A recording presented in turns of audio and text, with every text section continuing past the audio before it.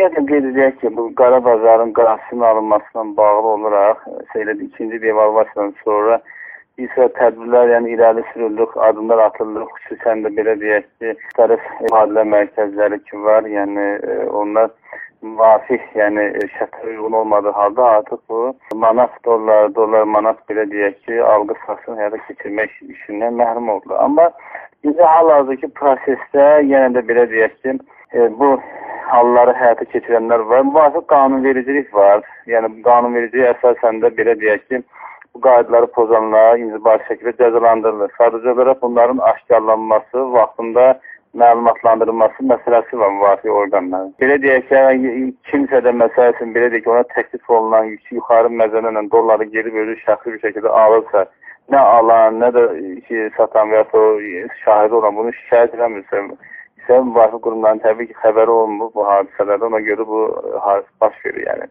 Yəni belə deyək ki, rəsmi yerlərdə, yəni ki, belə deyək ki, belə məlum olan yerlərdə bunların həyata keçirilmədiyinə görə bu daha çox, yəni belə deyək ki, nəzarətdən kənar yerində qalır və qanunvericinin tələbinin də həyata keçirilməsi aşkarlandığı halda onsuz da belə deyək ki, cəzalandırılır həmin kəslər.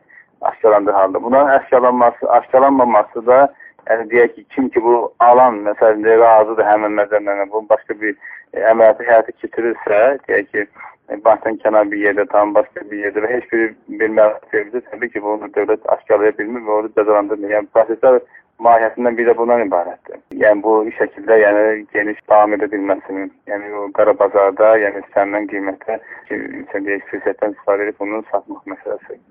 Ümumiyyətlə, manatın ucuzlaşması, dollarla belə deyək ki, xarici valyutanın məsələsini deyək ki, onun qiymətinin stabil qalması məsələsi əslində bir aktual problematik məsələdir. O da onunla bağlıdır ki, bu günlərin manatın alıcılıq qabiliyyəti, real alıcılıq qabiliyyətinin tam şəkildə üzə çıxmasına ehtiyacı var. O tam şəkildə də üzə çıxması halına qədər də yəni ki, bu proseslərin bahalaşmada və ya ucuzlaşmada davam etməsi onun asılıdır.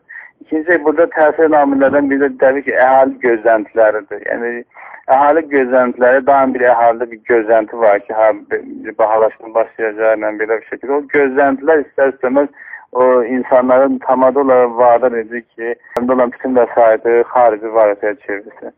Bu gözləntilər nə qədər olacaqsa, o risklər də o qədər yüksək səviyyədə olması davam edəcək. İkinci də ki, təbii ki, xarici valyutanın ölkəyə gəlişi məsələsinin təmin olunması məsələsidir ki, yəni bu da öz növbəsində öz təsirini göstərir.